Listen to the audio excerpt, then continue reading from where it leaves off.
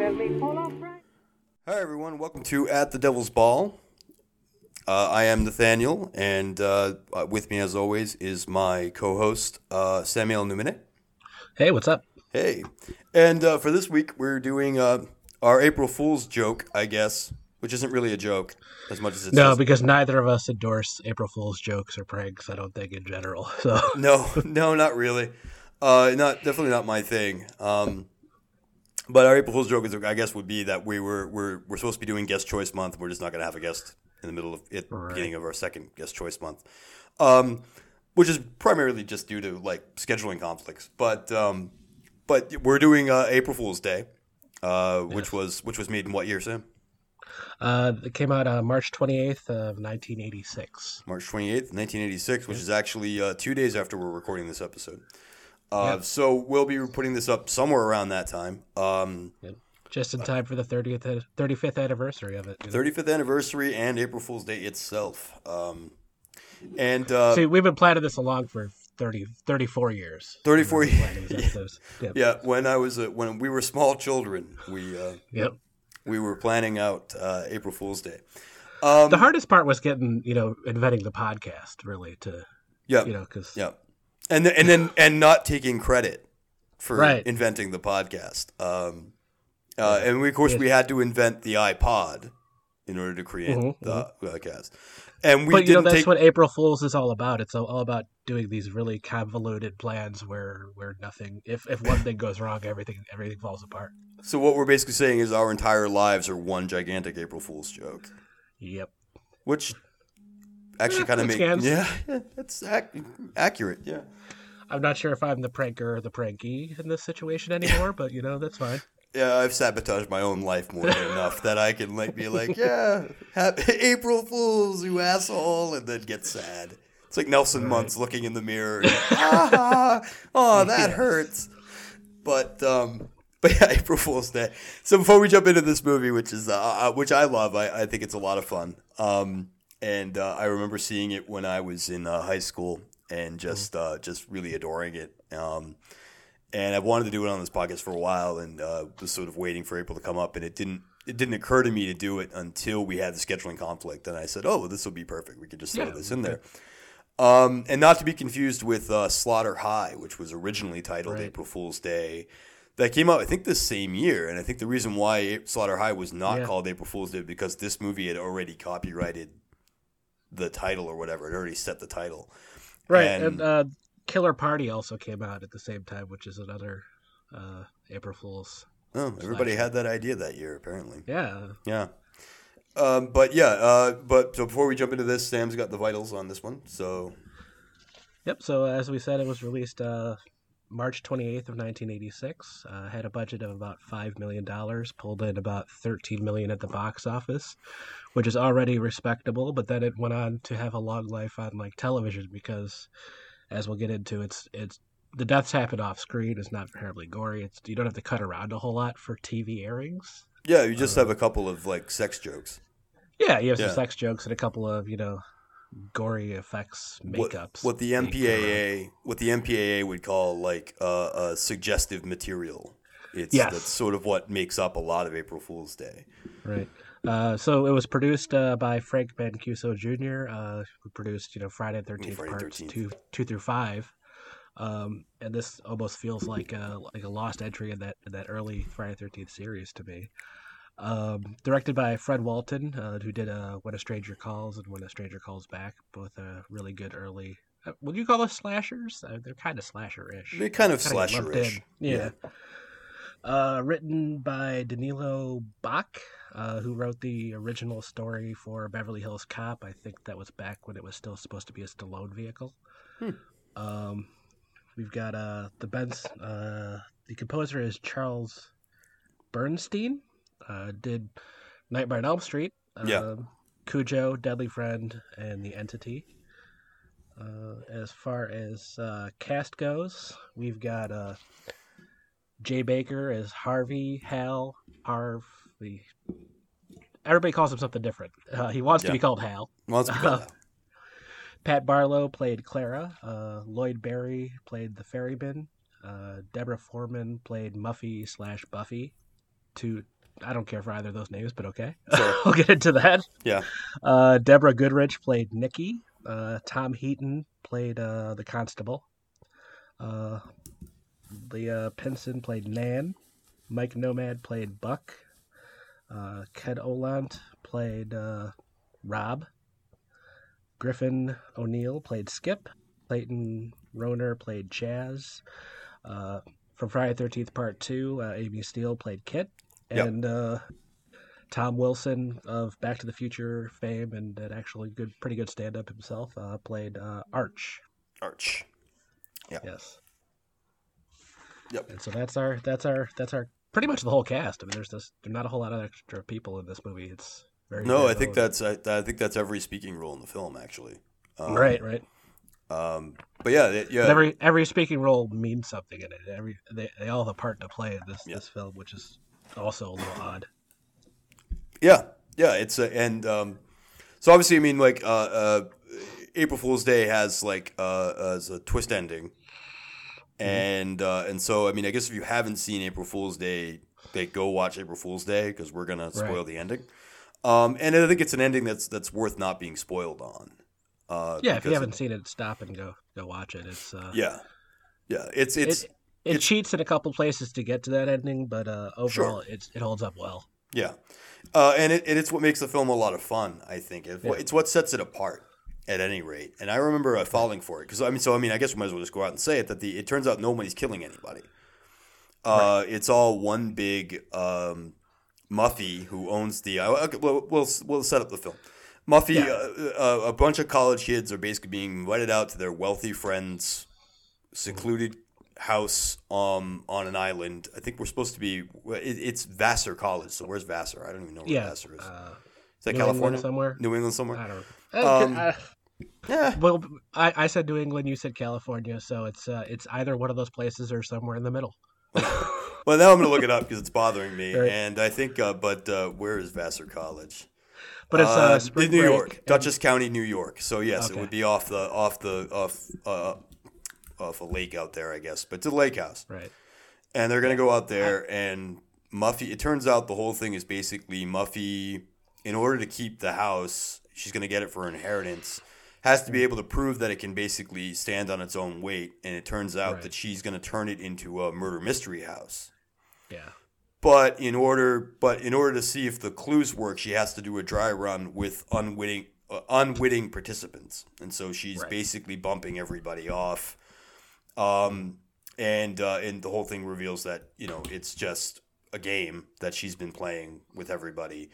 And they don't really get that mad about it, which is really kind of fascinating to me. Yeah, Amy Steele's mad for about, a minute, and then she's like, oh, you guys. Rod, and Amy Steele's boyfriend, Rod, they're the main characters. Amy Steele is the final girl character in this movie, and then her boyfriend, Rod, they're both pretty upset at the very, very end.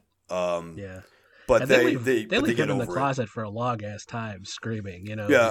In fact, it's one of my favorite parts of the movie is that because it's basically right at the very end of the movie. Like Amy Steele walks into a room and finds out all of her friends are still alive, and then Rod has actually been locked in a closet, thinking Kit's being murdered, and so he's yelling like, "Kit, I love you!" And then what the makeup effects guy shows up with like a fake eye injury, and says, "I love you too, buddy." First kill. He was the first kill. He died on the ferry ride over, basically. And, that right away would spoil everybody's weekend, but they get over it pretty quick. Except for the guy who feels smashed with a boat. Yeah, except for the guy who felt responsible. Except for Skip, who obviously has a really, really bad time of it. And we're gonna get into that because I feel like this. While this is basically a murder mystery weekend. Buffy / Muffy is kind of mean to her quote unquote friends in this. The way she absolutely. utilizes them. But yeah, my favorite part is still like the makeup effects guy shows up and says like "I love you too, buddy," and Rod actually just punches him in the face. And I burst out laughing every time like he just hits him. And rightfully so. Yeah. Yeah, and then Rod like runs out and finds out the whole thing's a joke. But yeah, like it felt like such a real reaction. Like he just is like, ah! And he just throws a punch. And Yeah, the guy like just it's not like he registered what was going on and then punched him. Like he was just still jacked up. Like he was, he was being just attacked. he thought Kit was being murdered. Right. And but yeah, I mean, I think that's one of the things that really works for me about this movie is I feel like everybody's reactions are feel honest. These characters feel really lived into me. Oh yeah. I don't, like everybody seems to be just completely committed to their role, and they to the point where really buy like these people were like kind of real. They just felt Right. real to me. The only other movie I can everybody but Hal was cast early enough where they could go hang out in British Columbia before they started filming and build a rapport. yeah And Frank Mancuso was back in L.A. trying to find somebody to play Hal, and he was just having no luck. So he was the last to come, which kind of works because he's kind of the outsider. Everybody else yeah kind of feels like they're well off financially, and he's the farm boy who probably just got a scholarship or something. yeah that they certainly imply that he's after Muffy's money. Like he's hoping to score. He's hoping to court Muffy, right? That he'll make some money. But yeah, but he also dresses very well to the point where he comes across as being very very up to it. The only one they establish is most definitely not coming from privilege is Rod, right? Who literally his entire conflict is he's just been told he's not that his advisors told him not to bother going to medical school, right? Which what kind of advisor tells but Rod's statement is that he lacks an essential seriousness to being a doctor, and I'm like, what? The whole friggin' movie, from what I understand, Scrubs is pretty real. The TV show Scrubs, and so doctors aren't that serious anyway. But they just act serious when they walk in the room. Yeah, they're no more serious than anybody else. I think what they were trying to say in that was that he just wasn't the kind of guy who was going to buckle down and do the work necessary to get there. Yeah. Which maybe considering better. Yeah, and considering how hard Rod takes the news, I would assume that his advisors got him pegged entirely wrong. Right. Because Rod takes that very, very, very seriously. And it becomes a central conflict the whole film to the point where there is the scene at the boathouse when which kicks off the action of the movie because it's when they find the first body. Right. But Rod is like, basically more or less telling Kit, Amy Steele, that she should probably break up with him because he's not going to be nobody. Yeah. He's not going to be anybody, yeah. And he's like, all of them are all going to be, all those other guys up in that house are going to be fine. Like they're all coming from, obviously from money, right? And Rod is clearly. I think Rod always feels to me like the scholarship guy, yeah. But yeah, the rest of them are clearly coming from some sort of privileged background. And this thing is just chock-a-block full of like 80s yuppie stereotypes. Like you almost expect halfway through the movie for them to run into like the cast of One Crazy Summer and them to be jerks to them or something like that, because normally these would, let's face it, these would be the bad guys in a lot of those 80s sex comedies. Yeah, some of them at least. But but the thing is, they actually like Tom Wilson's whole thing is that he's he's got two modes, collar up and collar down. Collar up and collar down. Yeah. And I actually was watching the movie show. I forgot to write down how many times. I was just noticing every time he walks into a room, he just pops that collar again. It's just like that's the 80th thing ever, guy. Yeah. But yeah, you could collar up and collar down, which is implied if he gets collar up, he's on the prowl. Right. For a he's lady. Always on the prowl in this. And he's always on the prowl. But yeah, I mean, we get the impression that they're kind of jerks, but they seem to like each other. Yeah, they're all pretty much friends. They're all like they know each other, which is when we talked about Night of the Demons, we talked a little bit about did I say the right title this time? I always get that one. You did, yeah. All right. Where we talk about like there feels like there's a couple different friends groups that don't really overlap, but this one, outside of maybe Buffy / Muffy being aloof the whole film, and there's a reason for that. They all feel like they know each other. They all feel like they've hung out before, Yeah, except for Nan and Harvey / Hal, who are both outsiders who were invited by Muffy. And again, that seems like it's the way the movie's set up. It seems like that's supposed to be something of a tip off, but but yeah, like there's a whole subplot of Nan, as Muffy ends up putting it at the end of the movie, taking a clue too seriously. Right. But it also begs the question: did Muffy mean it to just be a clue, or was she like legitimately screwing with Nan? But although Nan did say that there was no reason why Muffy should know. That she must have found out because I guess they set up this. Nan confronts her. You're talking about the abortion, right? Yeah, Nan confronts Muffy and says, "How'd you find out from one of his frat boy friends?" Right. And so the impression that she had gotten pregnant from a one-night stand kind of deal and had an abortion. And Muffy put a clue that was supposed to be because the whole setup, the end of the mystery is it's supposed to be Muffy's sister Buffy, twin sister. Right.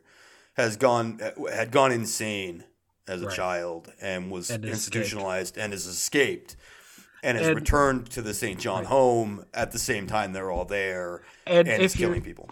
And even as a slasher movie like that whole setup sounds like something that people would instantly buy into. I think it helps the big twist at the end because, the early 80s, that's what every slasher movie was. Like this person was either dead or in a mental institution and they've come back on a holiday, basically. I mean, it's the Halloween thing. Yeah. And they're even informed of it by telegram. Like it's very, I mean, it plays with a lot of tropes that, and in a lot of ways, I feel like this is another movie that's very proto-Scream.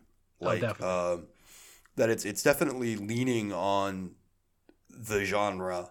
Yeah, it's trying to upend your expectations of the rules of a slasher movie, and it says this is basically an atypical slasher, and then at the end pulls an April Fool's joke on the horror audience. It says, nope, we weren't actually watching a horror movie at all. You were watching kind of a sex comedy, right? That if you watch the movie, I would have been fine if it was just a sex comedy. This is another movie that I think you've talked about a couple of other times that when we have an ensemble cast that you could probably just watch them, like hang out, and it would probably be a fun movie.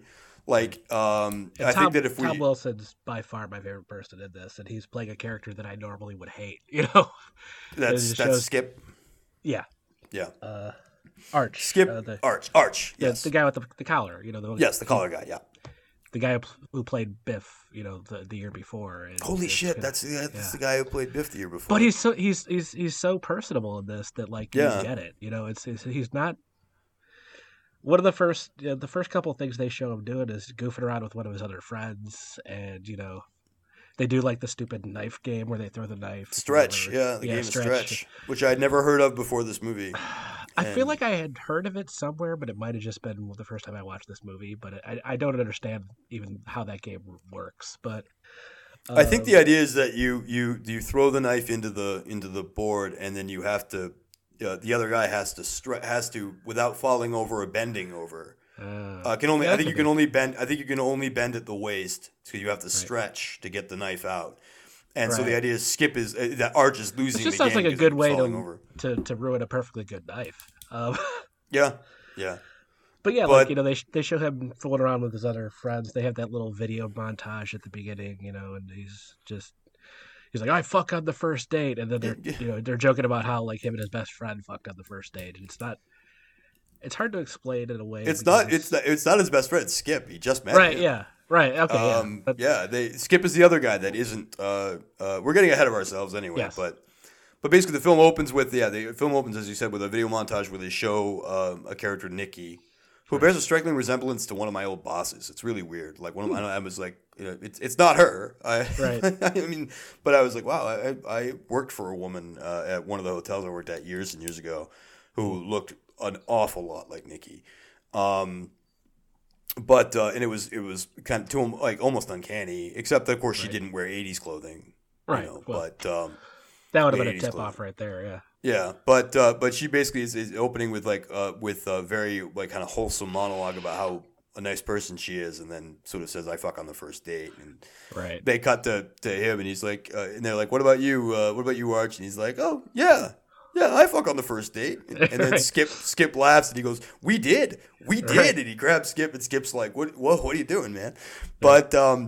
But yeah, everybody seems to be a good sport. They're all having a good time, and they're about ready to get on the ferry. And at the then Nan shows up and is sort of not their kind of people. No. And tries really hard to endear herself to the group, and they don't really want her around. And it's probably the only time where I feel like these people are kind of unlikable, is I feel like they're a little uncharitable to Nan. But especially since I think Nan is my kind of person like that. I think Nan, out of any of them, would be the type of person I would actually want to talk to. Probably. Because she's like, they even joke around, like Skip showed, and he's like, I'm on a mission to bed as many women as I possibly can. Nan's out because, she likes the theater. And I'm like, that disqualifies her in Arch's world. And I'm like, I think that's probably more what I would look for. Right, and that's also a clue because they also just say that we know Muffy she was in the theater classes with Nan, I believe. Yeah, Nan does state that Muffy is actually a solid actress. Mm-hmm. That she was in Ghosts, which is I've heard of that play, but I don't think I've ever seen it. No, I've not. But yeah, I think it's a real play. But yeah, But yeah, they aren't very nice to Nan, and then they're not mean to Nan. They're just not really that interested in talking to her. And then at the last minute, Rob and Hal Harvey shows up, and Hal immediately does the same thing Nan does in a much more forceful manner, where he tries to ingratiate himself very, very quickly, and everybody thinks he's kind of obnoxious.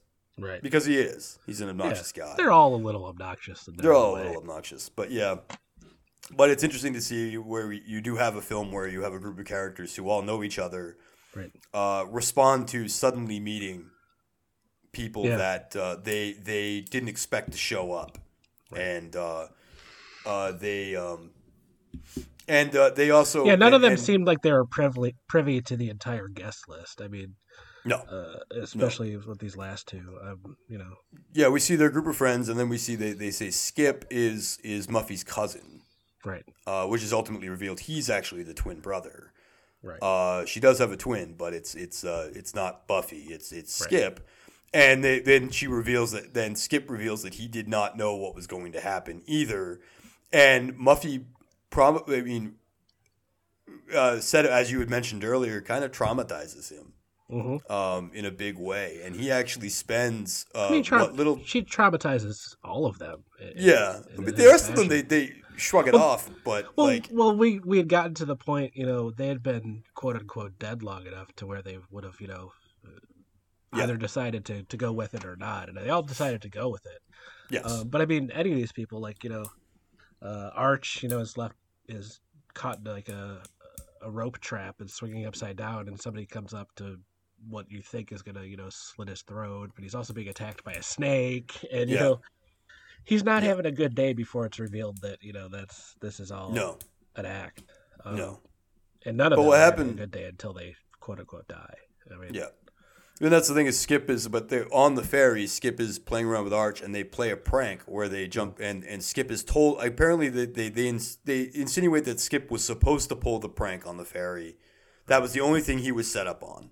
That he was supposed to play the prank, but he didn't know that the deckhand on the ferry was a makeup effects artist and was going to stage his own horrifying accident, right? Where he gets his face crushed or cut open by a propeller. If I'm gonna start a fake accident, that's not the route I would go because there's too much room for things to actually go wrong. Well, that's kind of a problem with the whole the film thing. as a whole. Yeah, we'll get to that. But it shows. First they do the fake prank within the movie. Everybody knows it's a fake prank right away, and then they do quote unquote the real death. And so it's also working on the audience to show that, okay, well, you already saw the joke, the April Fool's joke, so this one has to be real. Yeah. Because 20 seconds later, a guy gets smashed by a boat. And it's your setup. It's your setup for most of the film because when people start getting – because what happens next is then Skip is super upset that he caused somebody's accident. Yeah, but I'm saying that's the first time that the film shows it's aware of its audience. Yeah. And the audience's expectations and how the audience is going to see things as well. Because I think Definitely. that's just as important as the pranks within the film. Yeah. Is that it shows the audience, it makes the audience be in on, well, not in on the joke, but part of the prank. They're being pranked as much as the characters. Yes. Yeah, definitely. But yeah, the idea is that this sets up the rest of it. Skip is really super upset that he's caused this accident. And it's the only one who seems to be particularly upset by it. The rest of them kind of shrug it off. Even the ferryman. I mean, if I were the ferryman and this is real life, I'd be like, no, we're turning around. We're all going back. Yeah, well, we have to file a police report. The ferryman throws the deckhand onto a speedboat and speeds away to take him to a hospital. And the constable basically says, like, nobody go anywhere. I have questions for you if something happens to him. Basically kind of saying, like, if he dies, you're all in trouble. And you probably are all in trouble anyway. Yeah. And everybody just sort of says, like, okay, we're not going to let this. Best case scenario, wrongful death lawsuit against all of you. I mean, reckless endangerment, at least against Skip and Arch, who were the two who pulled the prank. And which in and of itself was a pretty unfunny prank. It involved Arch throwing a fake knife into Skip's stomach, and everybody thinking that Skip actually fell off the boat with a knife inside of him. And if people jump in to try and help him. If people think that Shelley from Friday the 13th Part 3 was an asshole for faking his death, I mean, these guys are just as bad. Yeah, these guys are pretty bad. Yeah, that's a pretty horrible trick to play. But it also, I think that to a degree also sets up that when the ultimate reveal comes, that maybe that's why they're not that upset. Is they're just not, they're just like, okay, but, we'll again, this off. We only see Amy and her boyfriend, or Kit and her boyfriend, being in the moment where it's being revealed to them that this is all fake. We don't get to see. We don't need to see, really. All the other characters getting explained. Okay, this is all a put on. Mm-hmm. Now help me get the rest of these assholes because it's going to be funny as hell. Right.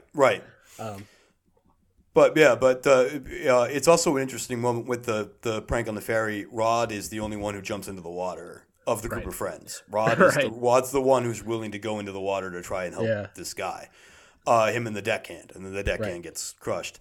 But the idea is that after the accident, the fake accident, Skip is pretty upset, and the rest of them sort of just say, like, well, we're not going to let this ruin our weekend. Right. And they go back to kind of joking around. I mean, it's notable that Skip does not join them for any of that frivolity. He just disappears. Right. And when we see him, he's just getting really drunk and waxing kind of philosophically that his father doesn't like him. Right. That he and his father don't get along. And Nan, once again, we see Nan is actually a pretty good person, and she's the only one who actually tries to console him. Right. Where everybody else just sort of lets him kind of go off on his own. Yeah. And then we have a bunch of jokes, little pranks inside the house. Mm-hmm. We get some character moments with, in particular, Rod reveals that he's not going to medical school. Arch sort of makes light of it and makes light of everything, and they all just sort of realize that they have a brief moment of self-awareness where he says, like, what's everybody doing after college? And nobody has an answer. And they're all like, we are, extremely wealthy and privileged. We don't really have to do anything after college. But then Skip is seemingly bumped off in the boathouse. And then the next day, Rod and Skip have their conversation about his future, and then they find Skip's body, or they see Skip's body. And what impresses me about this movie is that there's no moment of disbelief with these characters. They immediately just say, like, he's like, we saw Skip, he looked dead, and Arch is immediately like, okay, I'm picking up an oar and I'm going to go find him, or if someone tries to kill me, I'm going to hit them with an oar. Right.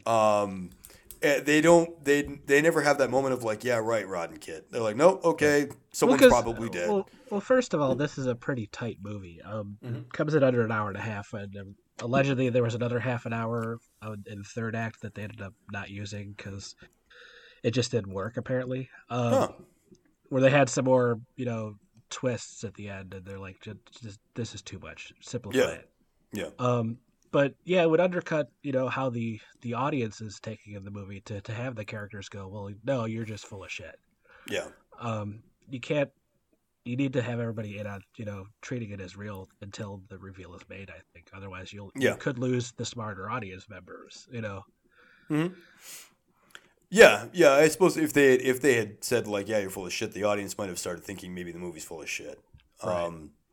And it's interesting. I mean, I think when I shouldn't have said smarter audience members. I should have said like the ones that are thinking of it as a mystery or thinking of it as it could be a put on. I mean, yes, or how much you're paying attention to the movie would be a better way to put it. I think. Yeah, yeah, and I think that's why I said at the beginning of this episode to be like, if you haven't seen the movie, watch the movie before listening to this because they even reference being in an Agatha Christie novel at some point, don't they? Yes, she actually says literally out of Agatha Christie. Nan does, and it's it is. It's basically 10 little Indians. It's 10 little Indians. Yeah, right. But yeah, it's and it's a little it's really fun for that. But and at the time that they were making this movie, this is probably like the last of like that, second wave of slasher movies before they started doing, like Nightmare started taking off and they started putting more fantastical elements in it. Where a lot of the selling point of the movies in these early waves of slasher films were, we don't know who the killer is, we're trying to figure out who the killer is. Yeah. And they were kind of selling it to the audience as well, like, try to figure out who the killer is before, every movie was like, okay, it's Jason. We know it's Jason. It's always Jason, Right. And so, yeah, I think that if you tip it too much, because I think there are going to be some audience members who are trying to figure out, okay, who's the killer here? And if you tip your hand too much, they're going to figure out, well, there's no killer. Yeah. They even, they point you to the right direction. They give you the clues as to who the killer is in this murder mystery, and it's right. It's Buffy. Right. It's Muffy's sister Buffy, who isn't really Buffy but is actually Muffy. Right. Yeah. So it doesn't lead you astray in that regard either.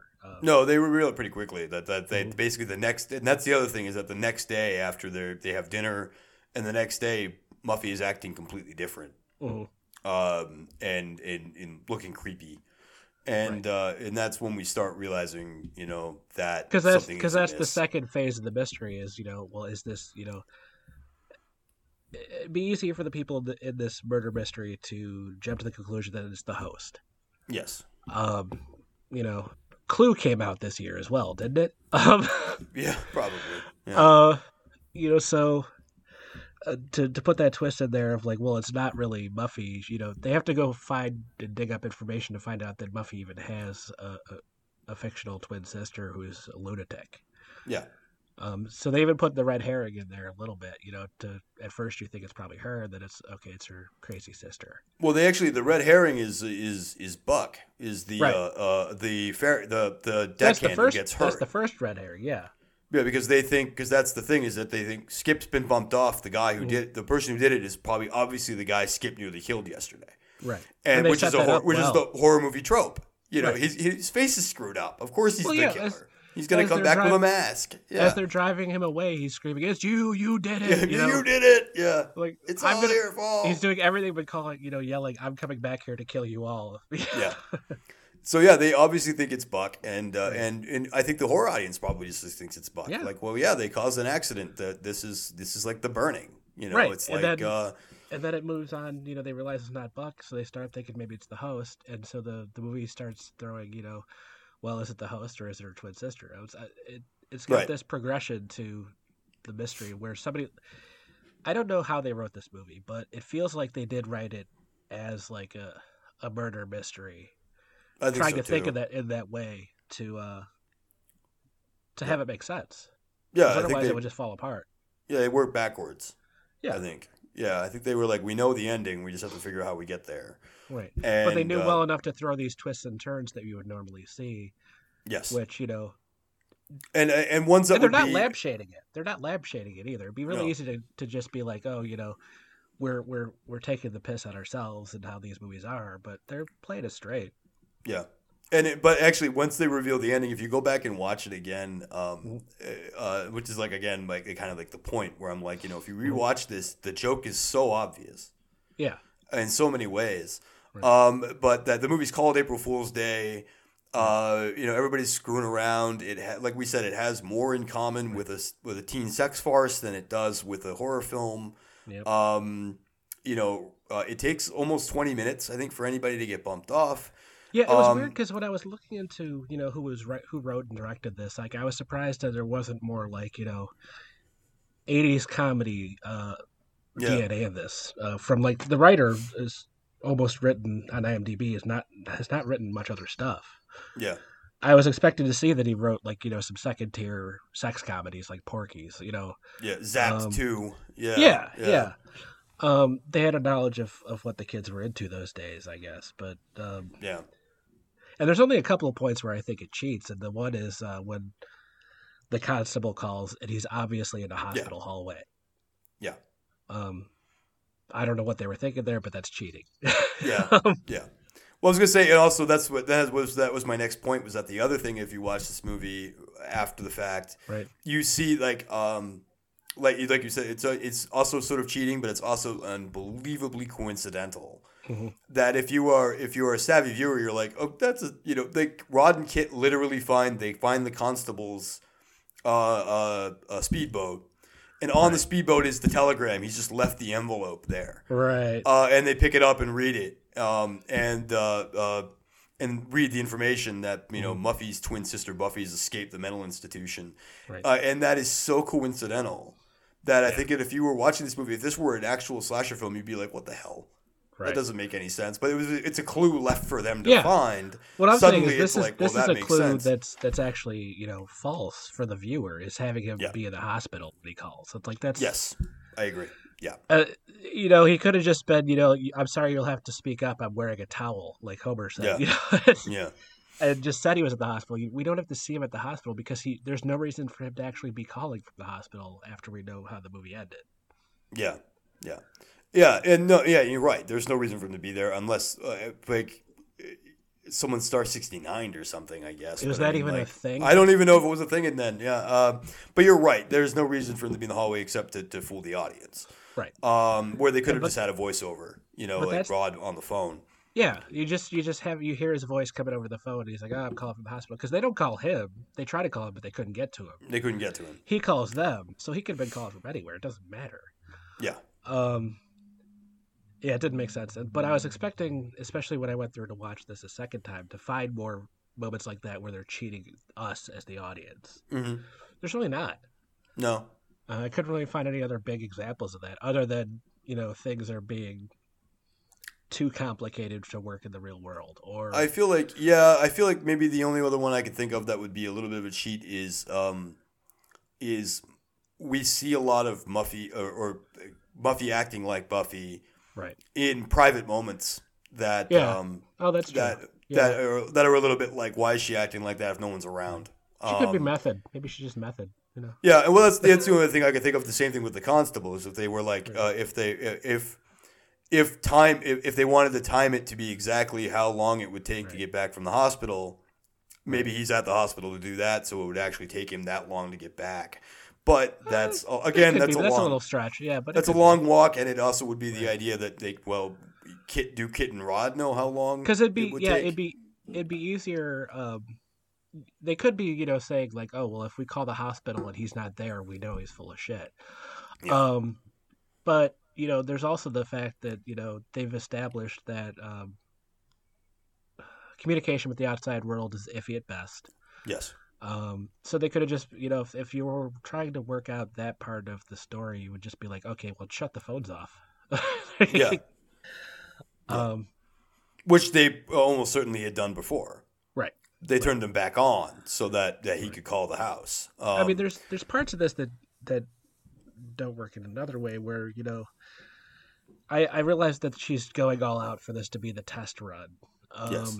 She's not going to have all this personal information to mess with the individual guests, obviously. But there's things that she has them doing, like, the whole well sequence of like, dude, somebody's gonna die doing that for reals. Yeah. Yeah. You can't be doing there are that, a lot of liability issues is what I wrote down really big. Yeah. And they draw them to the well to make sure they see the bodies. Where I'm like, you could have found a much safer way to do that. However, the only thing would be that the makeup effects probably wouldn't have been as convincing if the character wasn't in peril. Well, yeah, there's also, there's a couple of parts where they are actually coming into contact with a dead body, and it's like, well, you'd be able to tell in real life, but suspension of disbelief is working at that point. You've already bought into this thing as a slasher film. Yes. I don't have any problem with that. It's just like like with the rope trap. I mean, do you really want to do that to a person? That could go really wrong really easily. Yeah. Yeah, definitely. Stuff like that, and it nearly does. I mean, they even point out, she's like, I didn't know about the snake. Right. Like, there was a snake trying to bite him. And that he wasn't supposed to be in any danger, but I'm like, yeah, but you still set up a snare trap. Like, and theoretically you don't know which person's going to step into the snare trap. No, and you don't know how you're going to flail about when you're in the snare trap, none of that. But, then I started thinking about it, of selling this to like, a teenage audience. Yeah. Or having this planned mastermind by somebody who's 20 going on 21. I'm like, maybe they would make stupid lapses in judgment like that. Maybe. I would buy that, yeah. I mean, but I was going to say, like, Arch is easily the biggest of the group. I feel like that rope could have snapped if you didn't plan on it. Like he's probably he's at least 220. Yeah, he's a big dude. Like, I was going to be like, Hey, he's big enough to play a bully in Back to the Future. He's a big guy, Yeah. And then of course they point out the only thing they do point out, Rod says that at the end, which is, Muffy, you could have gotten yourself really hurt. Right. And Muffy said, well, I nearly did because Hal had a gun. Yeah. And I was like, I didn't expect a gun. And I was like, well, again, I'm also looking at Arch, and I'm like, if the only way you could have gotten him is with the snare trap. Why did that guy bring a gun? I don't know. Did they ever really establish that? No, I don't know. Hal has a weapon. I mean, because they could have just easily said, we only have the one gun, and it's in the safe, and then later they find the gun's missing. Yeah. They made it a point of saying there's no guns here, and then they just no guns. Yeah. Cut immediately to him, pulling out a gun that he's hidden in his overnight bag for no reason. Yeah. I'm like, what? And it doesn't. it doesn't. It's actually the opposite of a Chekhov's gun. He doesn't fire it. No. He never gets a shot off. Oh, could you imagine? Can you imagine if there's an alternate cut where he just shoots the killer, and they're like, "Oh shit!" Oh shit! Yeah. Actually, that's actually the plot of. There's a very little known film called Catacombs, which has a very similar idea, which is stars Shannon Sossamon, and she goes to like this big rave in these underground caverns in like Germany. And the idea is that she ends up being stalked by a serial killer who bumps off some people, and at the end of the movie, she turns the tables on the killer and kills him. Right. And it turns out it's a prank. Well, good. I'm glad she killed that fucker then. Yeah, and exactly. It turns out they were messing with her, and they're like, "Oh my god, you just killed Biff or whatever," and she's like, and that's sort of the ending of the movie. It's like and then they have like 20 minutes of Lin Shaye, thinking it's a toy gun, Wait, that's a whole different movie. That's dead. It's a whole different movie. But yeah, this, I think the April Fool's Day is the first time this twist has been pulled. It's not the last though. Right. There have been other films who have pulled this. In fact, there was a remake of April Fool's Day.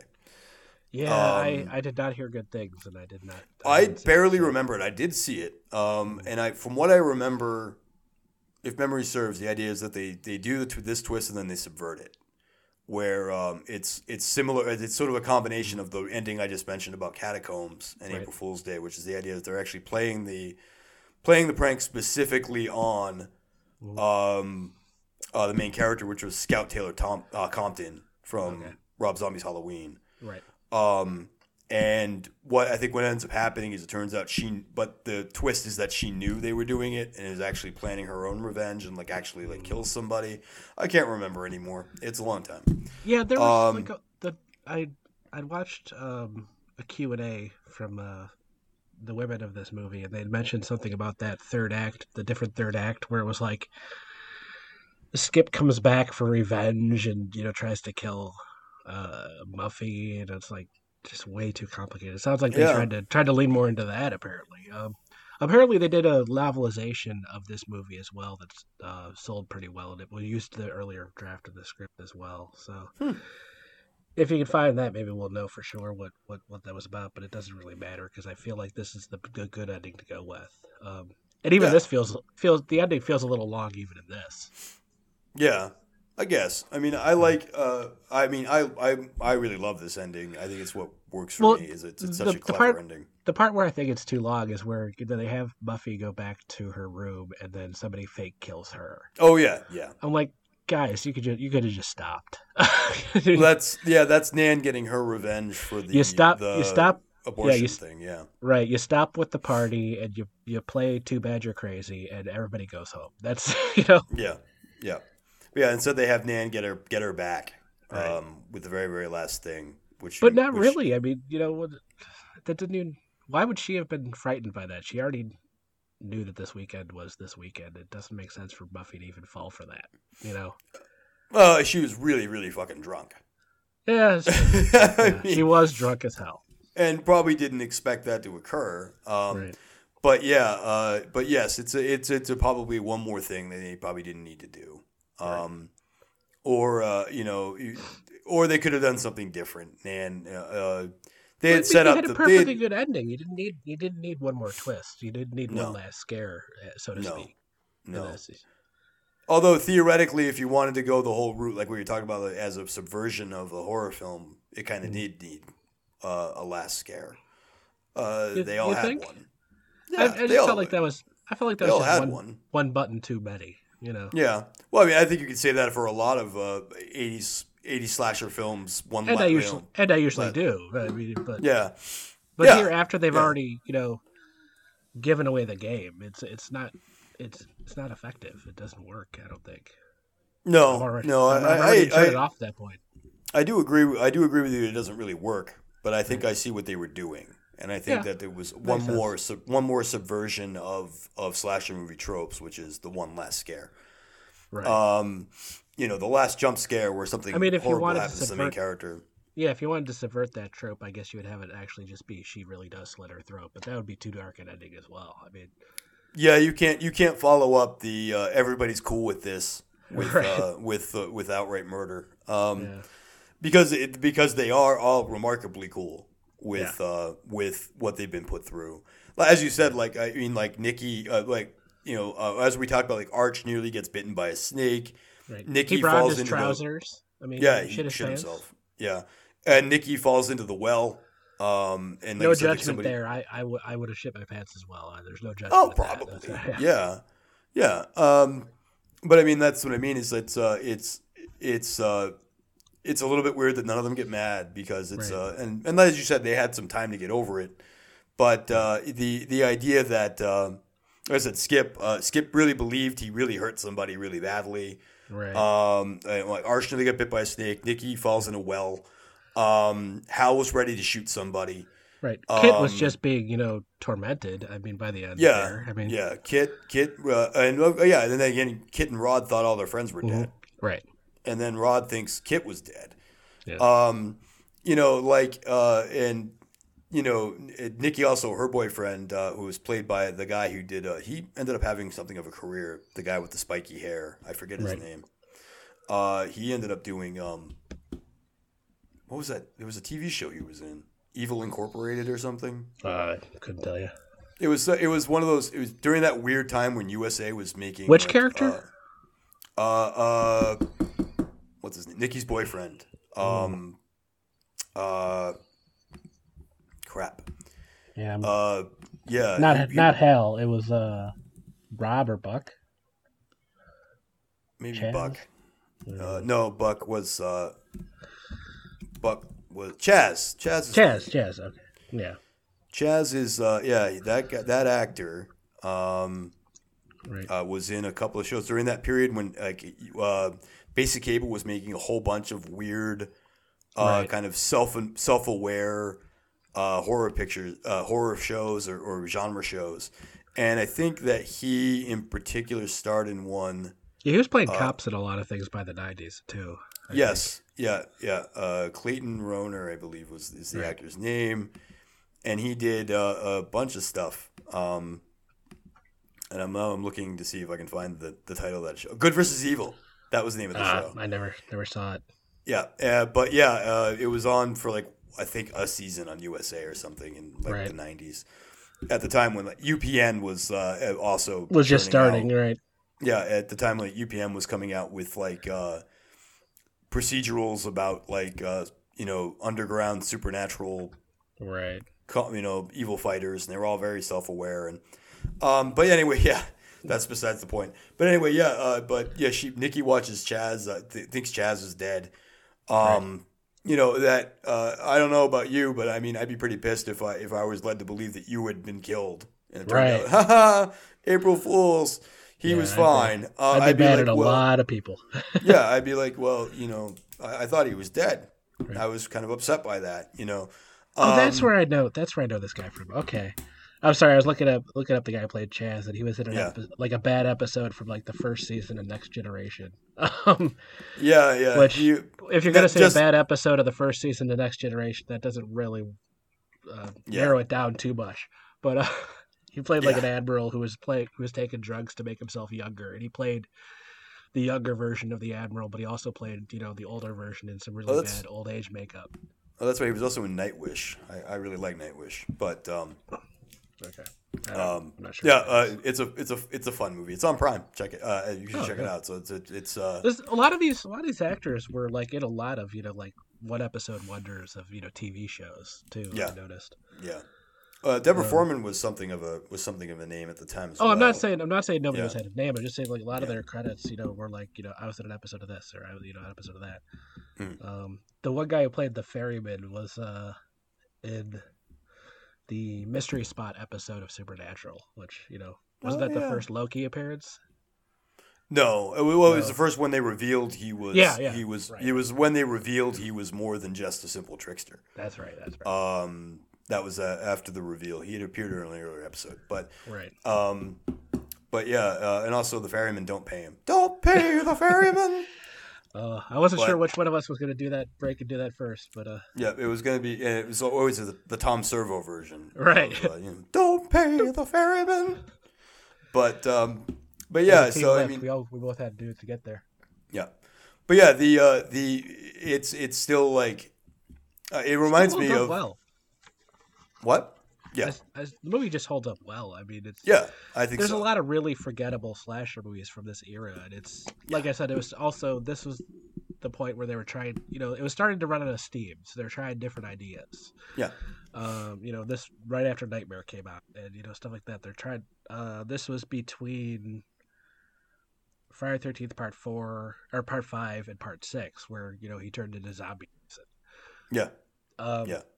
Yeah, so I think it holds up even as the genre was trying to figure out its next step. I think this was a good idea, Mm-hmm. Yeah, and it was, and it like I said, I think very much ahead of its time. Right. I think that in the sense that it's very much a subversion. It's very self-aware. It's done well enough where you don't really. It doesn't feel like it's winging it itself. It's not. Yeah. Mocking its own conceits. It's actually living in that world. I mean, you could put the score of this up against like Friday 13th Part 3 or 4, and I think it would fit right in. I mean, yeah. Even the style of camera work and everything, the whole thing is. I mean, it's you can tell it's a Frank Mancuso Jr. film, right? That he produced it because it has a lot in common with the Friday the 13th films. But yeah, it's a lot of fun. And I like I said, if this movie were had been made 10 years later, it would have been like Scream. I think it would have been a big deal. Right. And like I said, because then Scream goes along and pretty much does more or less the same thing, but played straight. Where it turns out the deadly game is actually being played for real. But a lot of the other conceits of Scream and the Scream series are here. Like, Yeah. we're except without the characters going like, this is like a horror film, Right. which doesn't happen in this movie. They No. just think they're being bumped off one by one, and they're Yeah, I'm not doing their even best to sure get if through the I'm night. not even sure if there are slasher movies in the universe of this movie, because at some point somebody should have mentioned something. They only mention Agatha Christie. Yes. Um, And I think that's probably one of their more. I think story-wise, that's probably their key influences is mysteries, Agatha definitely. Christie, and Right. then they were like, well, we can play this with the slasher film audience, and which again was like, if you hear about Wes Craven talk about Scream, was like he was like, I like the idea that it was a whodunit, and Right. and something of a soap opera, and I was like, that's April Fool's Day. Yeah. Like although there's not that much soap opera, like I said, it's more There's of a some around the combination. edges, yeah, but it doesn't go into that too much. Yeah, there's like Could have a easily been brief, one. yeah, there's like a brief scene of Nikki telling Muffy that not to seduce Chaz, that Right. she's worried that Muffy will do something, that Muffy might try to take her man away. Then there's the confrontation between Nan, where Nan's Right. like, taking the sound of a baby crying in her room as a slight against her abortion. And then, we do have, Hal overhearing that conversation and saying, Harvey overhearing that conversation and mentioning it later. But yeah, I mean, you have a little bit of that. Right. That there's Just and enough. Rod, Just Rod's enough to flesh out the characters. Yes, exactly. And, we have Rod's, I'm upset I'm not going to medical school. Right. Although, Rod, I hope you went and tried it anyway, pal. Yeah. But yeah, it's a really fun movie. I watched it with Lori. Lori liked it, and which I thought she would. Because I remember actually seeing it's a documentary, talking head documentary called the 50 Best Horror Films You've Never Seen mentioned this movie, and there's a very rather sexist statement of a guy saying like, this will probably be hated by all the guys, but their girlfriends will love it. And I was like, again, because women don't like horror movies, I guess. Oh, right.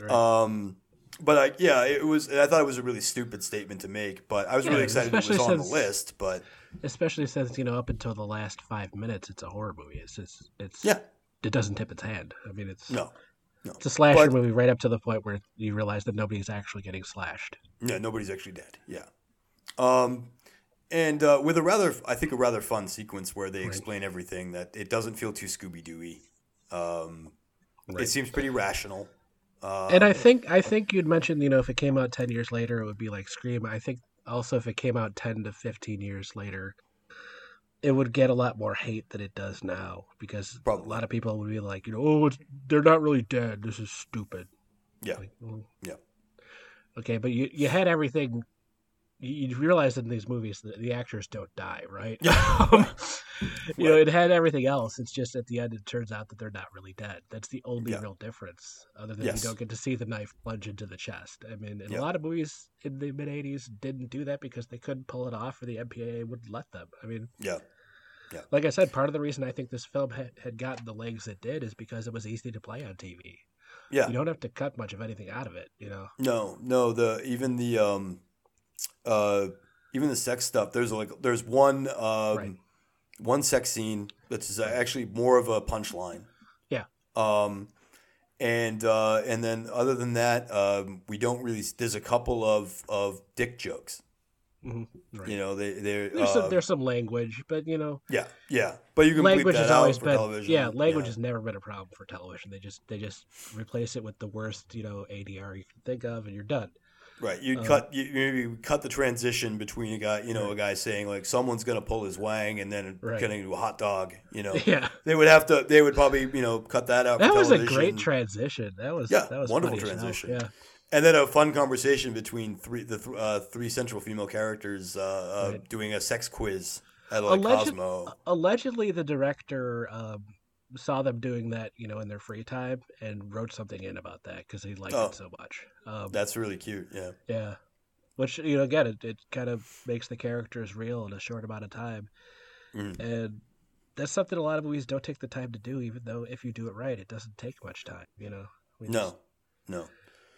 Yeah, I and know again, that. all this is under an hour and a half. I mean, including the Yeah. credits. Yeah. I know you had just finished up 4 hours of Zack Snyder for Invasion of the Podcast, but Jesus Christ. Yeah. And I'm still trying to make it through that movie, by the way. You haven't finished? Oh God, no! I keep turning it off whenever I get frustrated, so it never actually ends. It never ends. Right. Like last night, I got to just the beginning of part 6, and I'm like, oh, thank God, I'm almost there, and I realized there's an hour and a half in part 6. Yeah. I'm like, you've got to be kidding me. It's the last part though. I think there's just the epilogue after that. But oh, thank Christ. But yeah. But I was talking about this is the opposite of that. Yes. There's not really any wasted time in this movie. No, it's not. There's no wasted time at all. There's no indulgence. It's just get in, do your thing, get out. Yeah. Turn that theater over for the next group, and let's go. Right. Yeah. And it works so well. It's such a fast paced movie. That and such a perfectly paced movie. A lot of slasher movies have this like second act drag, and a lot of movies in general, I know I've mentioned this before, have this second act where everything slows down and you get kind of antsy. This one, no, it just keeps the same pace throughout. You're just zipping along. No, it just it uses the second act to really kick off the action. Right. It spends the first act establishing who these people are. Yeah, it's almost like they knew what they were doing when they made this. Yeah, it's a really, really solidly made film. It's a rare thing to see in horror, a B lineup movie, which is because it's not Friday the 13th, Halloween or whatever. Yeah. To actually be competently made and competently written and competently acted, and just works on what it's trying to do. So check it out if you haven't. Absolutely. Yeah. And I think that Bobby about wraps us up. Yep. Yeah. So, any last pranks we want to play on our listeners before we go? No, I think Zack Snyder's Justice League's probably enough. Yeah. Martian Manhunter is Superman's mom. Damn it! As I keep saying. I told you I turned it off when I got frustrated. I got to that part and I turned it off for 2 days. I just went back to it last night, and I'm like, when I did the guest spot on Invasion of the Podcast, we ended up going on for like a good 15 minutes about with me basically insisting now that my new fan theory is that anytime Diane Lane has been in one of those movies, she has been Martian Manhunter the whole time.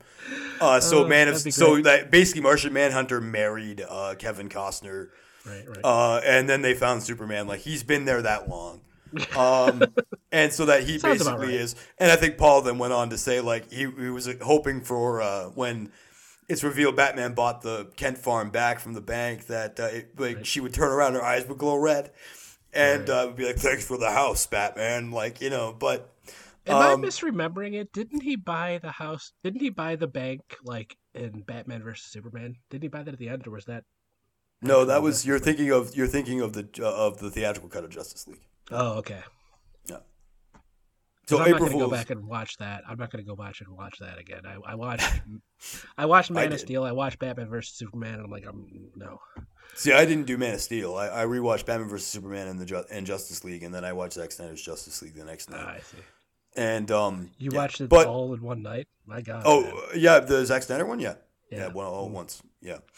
I could watch the whole Lord of the Rings trilogy in one night, but that's actually a competent movie. This is a whole different story. Yeah. Well, yeah. Anyways, April Fools, we ended up talking about Zack Snyder's Justice League for no reason. But yeah. What about you? We got any last thoughts on April Fool's Day before we close out? I say it every year. April Fools should be code for legalized murder. If you're playing a prank, you get what you get. I'm sorry. Don't do it. You're an asshole. Yeah. Also, I guess that would be my last thought. One more thing is I wanted to talk about that Slaughter High is another movie that takes place on April Fool's Day. Has something of a twist ending, but it's also the only movie in history I think that has ever brought up the noon rule of April Fool's Day. You're familiar with the noon rule? No. Supposedly in classical tradition of April Fools, you're not supposed to play pranks after noon. If you play the prank after noon, you're the fool. But I never get up before noon. Yeah, I don't know. Yeah, I don't know if it. I think the theory is that it runs between midnight and noon. I see. So I can do it before bed. Okay, I got you. I think you can do it before bed. Yes, but supposedly, in ancient tradition, the idea is you're not supposed to play pranks after noon. Noon it's for the morning. Right. If you do after that, you're the fool, which basically means you're an asshole. Right. But if you do it at all, you're an asshole. I kind of agree. I mean, like I don't mind. I don't mind. The thing with I like jokes, but the thing with pranks is it's always punching down at somebody. There's always somebody who's at the short end of that stick. I don't mind like snake in a can, like goofy stuff like that. But I feel like April Fool's Day jokes have become like saying you're pregnant online, and then being like, no, sorry, mom. I mean, there's whole YouTube channels of just quote unquote pranks, and it's just people going around being assholes in public. It's like that. The clowns, where they have the killer clowns in the subway or whatever. That. Don't do it, guys. Just don't. Yeah. And stop making. Watch this movie. Watch Slaughter High. Yeah. Watch Clue. I don't care. Whatever. Yeah. That makes sense. Yeah, that's a better use of your April Fool's Day than actually playing pranks. But yeah, so if you are going to play any pranks for April Fool's Day, please keep them nice and do it before playful noon. and do it before noon apparently, because that's the law. But yeah, that about wraps us up.